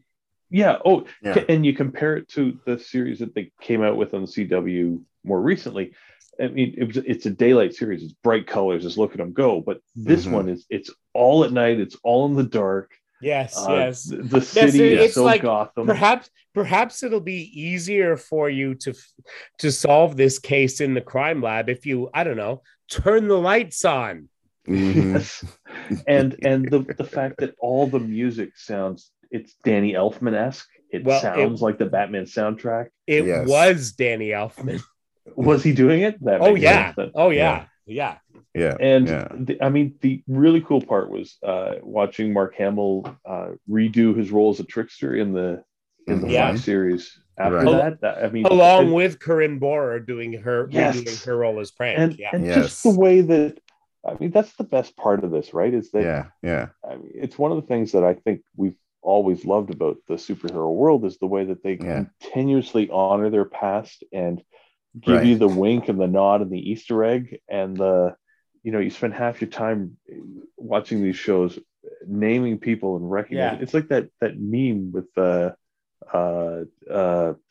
DiCaprio with the beer in one hand pointing at the TV. That's the way we watch these superhero shows, to name the people that we recognize and name the references. And the fact that they acknowledged it, right? A lot of these series get to where they're like, we are going to pretend this never happened. And I think in the superhero world, they do not do that. They do that often.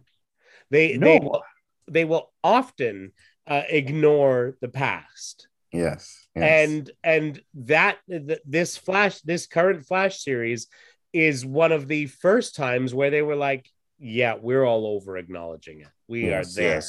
We are there, because so many of them will be like, oh, we are, go back to the Tim Burton Batman era where it was like,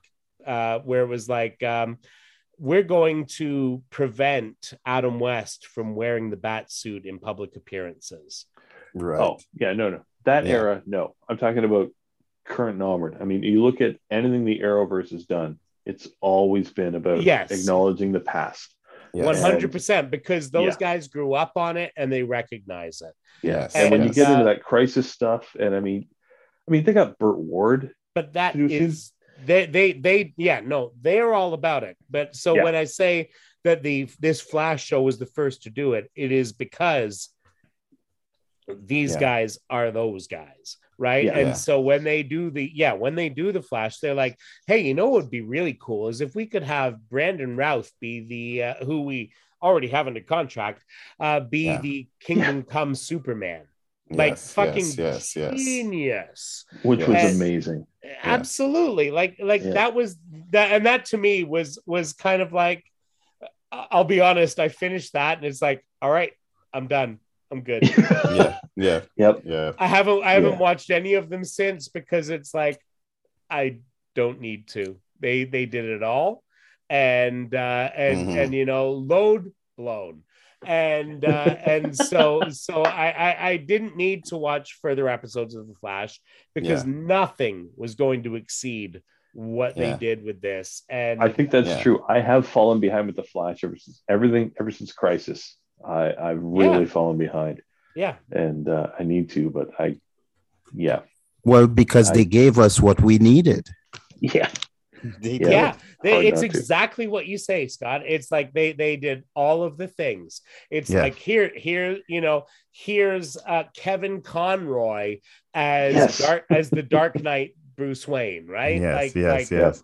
With the exoskeleton, everything. oh my god, Yeah. like what else do we need? I Do mean, yeah. it is literally brought they reached out and brought the entire panacea in, and no one has done that better than those guys. No Yeah. one. Yeah. Yeah. They really landed it, and that goes back to when in the first season of The Flash they did that episode where the two cops came back and solved their case, and it was like, Yes. wow, that Yeah. is, you know, the whole Bellows thing. It's like, you know, it was just it was just wow. They have really shown their love for that series. They have not ignored it. They have not tried to elevate themselves on its back, Mhm.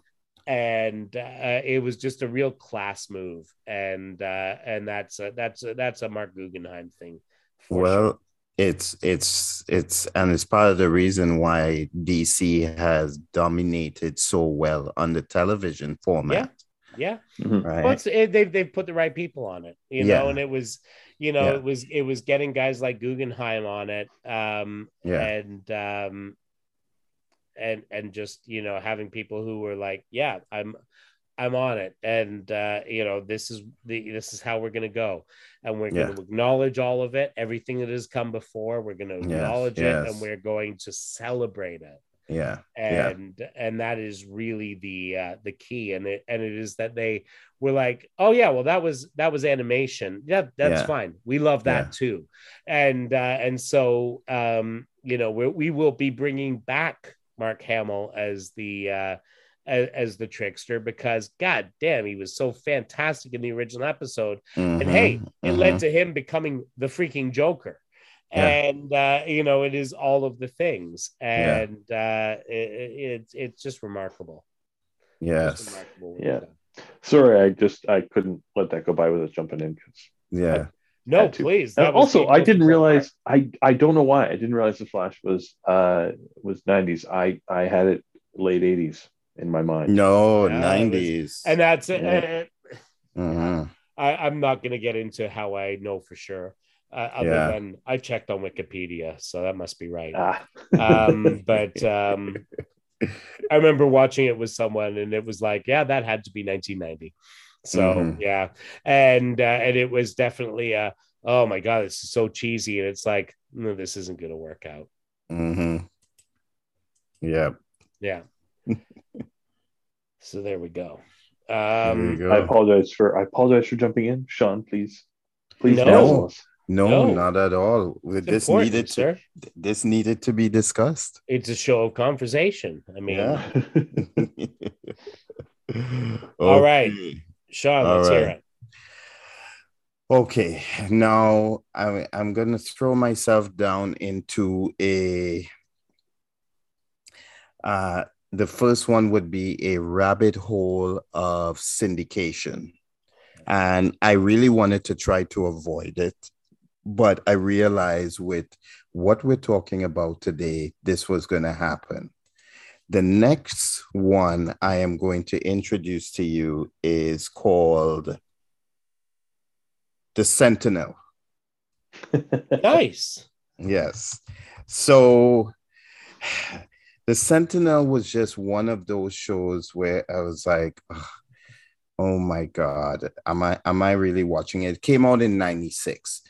But for Okay. some reason, and it came out in UPN, but for some reason, it picked up steam and it ran for 4 seasons.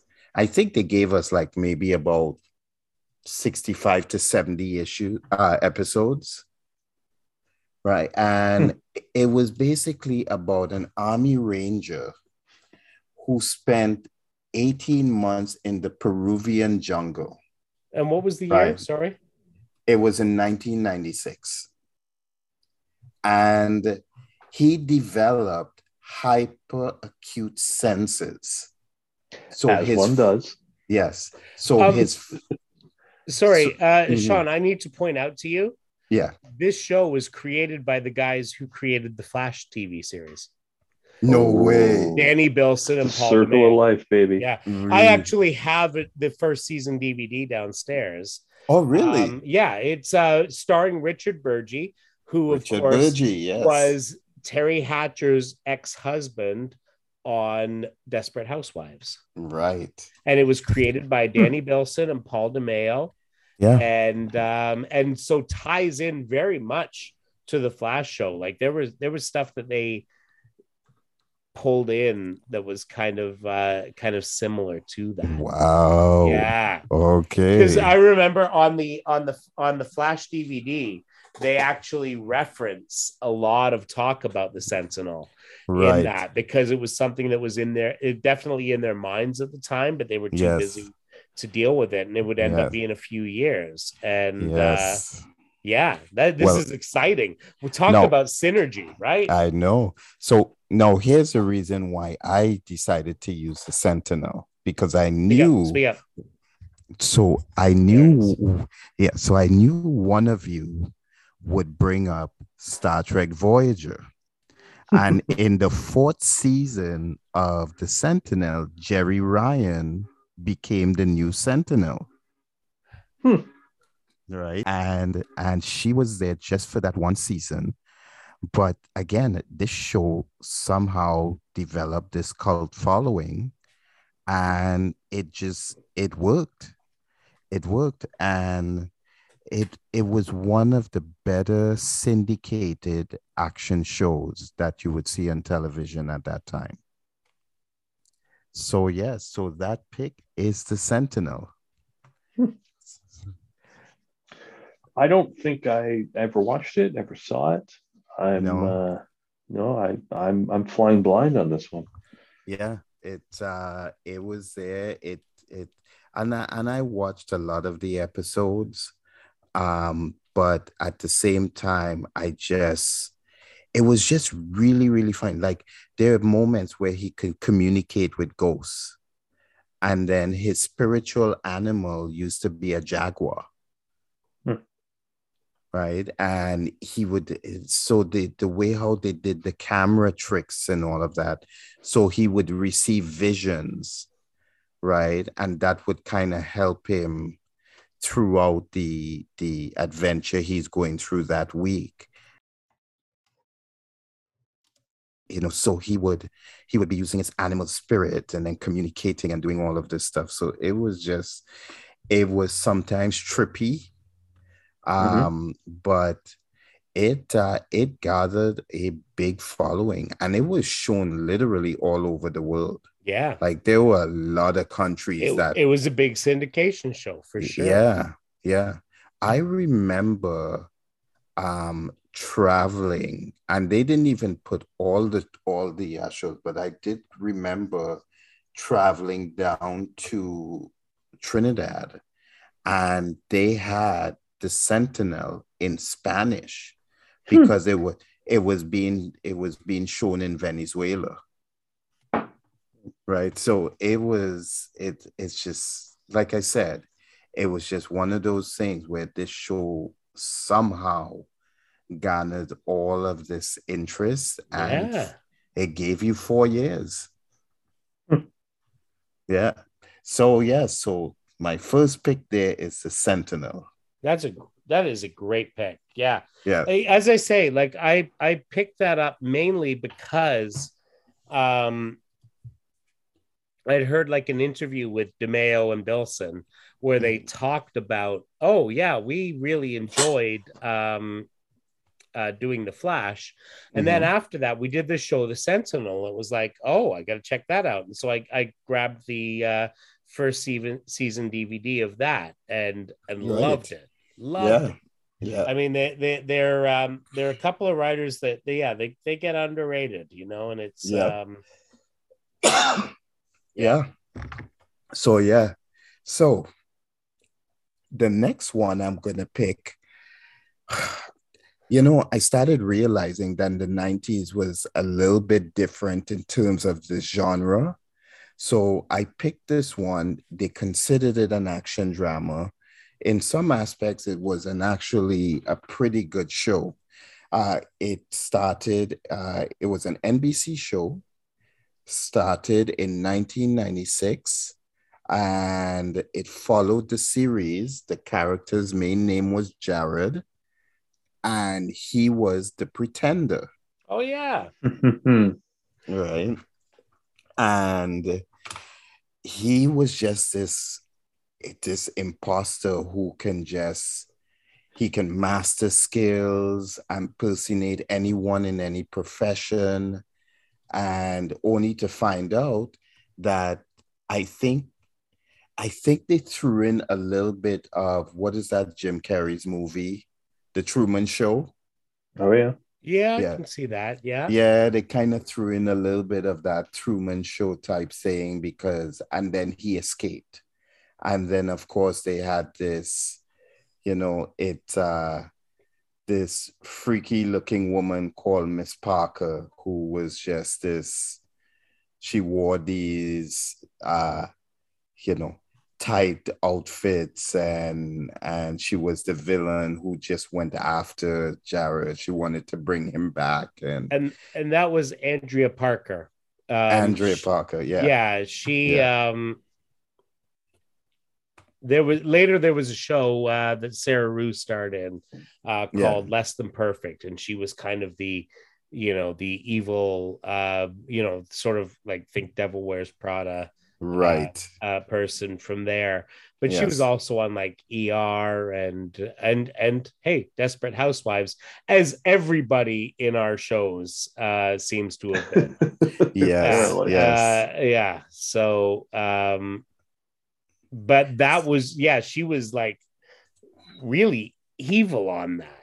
Yeah, she was really, really evil. I mean, she was to the point where I think she was a psychopath on that show. Yeah. But the show lasted quite a while. And not only that, it literally spawned TV movies. Yeah. And it was just one of those shows that was just really popular. It was kind of a big deal at the time. I remember that. Yeah. So they even had a comic book as well too. Yeah. So I mean, it was a very interesting show. It was a good show, but again, it was just I think the reason why I hesitate on this one was because I think we're just in that discussion of like, do you really define this as action? Would you really set this up as action? It was undoubtedly an action show. I mean, I don't think there's any doubt of that. It was very much like this whole, we've seen sort of the theme recurring in things like even as recently as, what was the one with Sif with the tattoos? Blind Spot? I mean, we see evidence of that in this, it's like for sure. Oh my gosh, this person who has a mysterious past also has these incredible abilities that we had no idea about. Right. And I think it kind of feeds into that genre, right? So I mean, I think it absolutely qualifies, and and it's a show again, like you know, I have a large blind spot around that time. Yeah. Just based on things that were going on in my life, and Yeah. you know, and career paths that led to me being able to watch less stuff. Right. Right. But this one I remember. Yeah. So you remember this one? Yeah, it managed to stand out kind of beyond that, and you know, it is. He was a very interesting character that I think, you know, kind of got.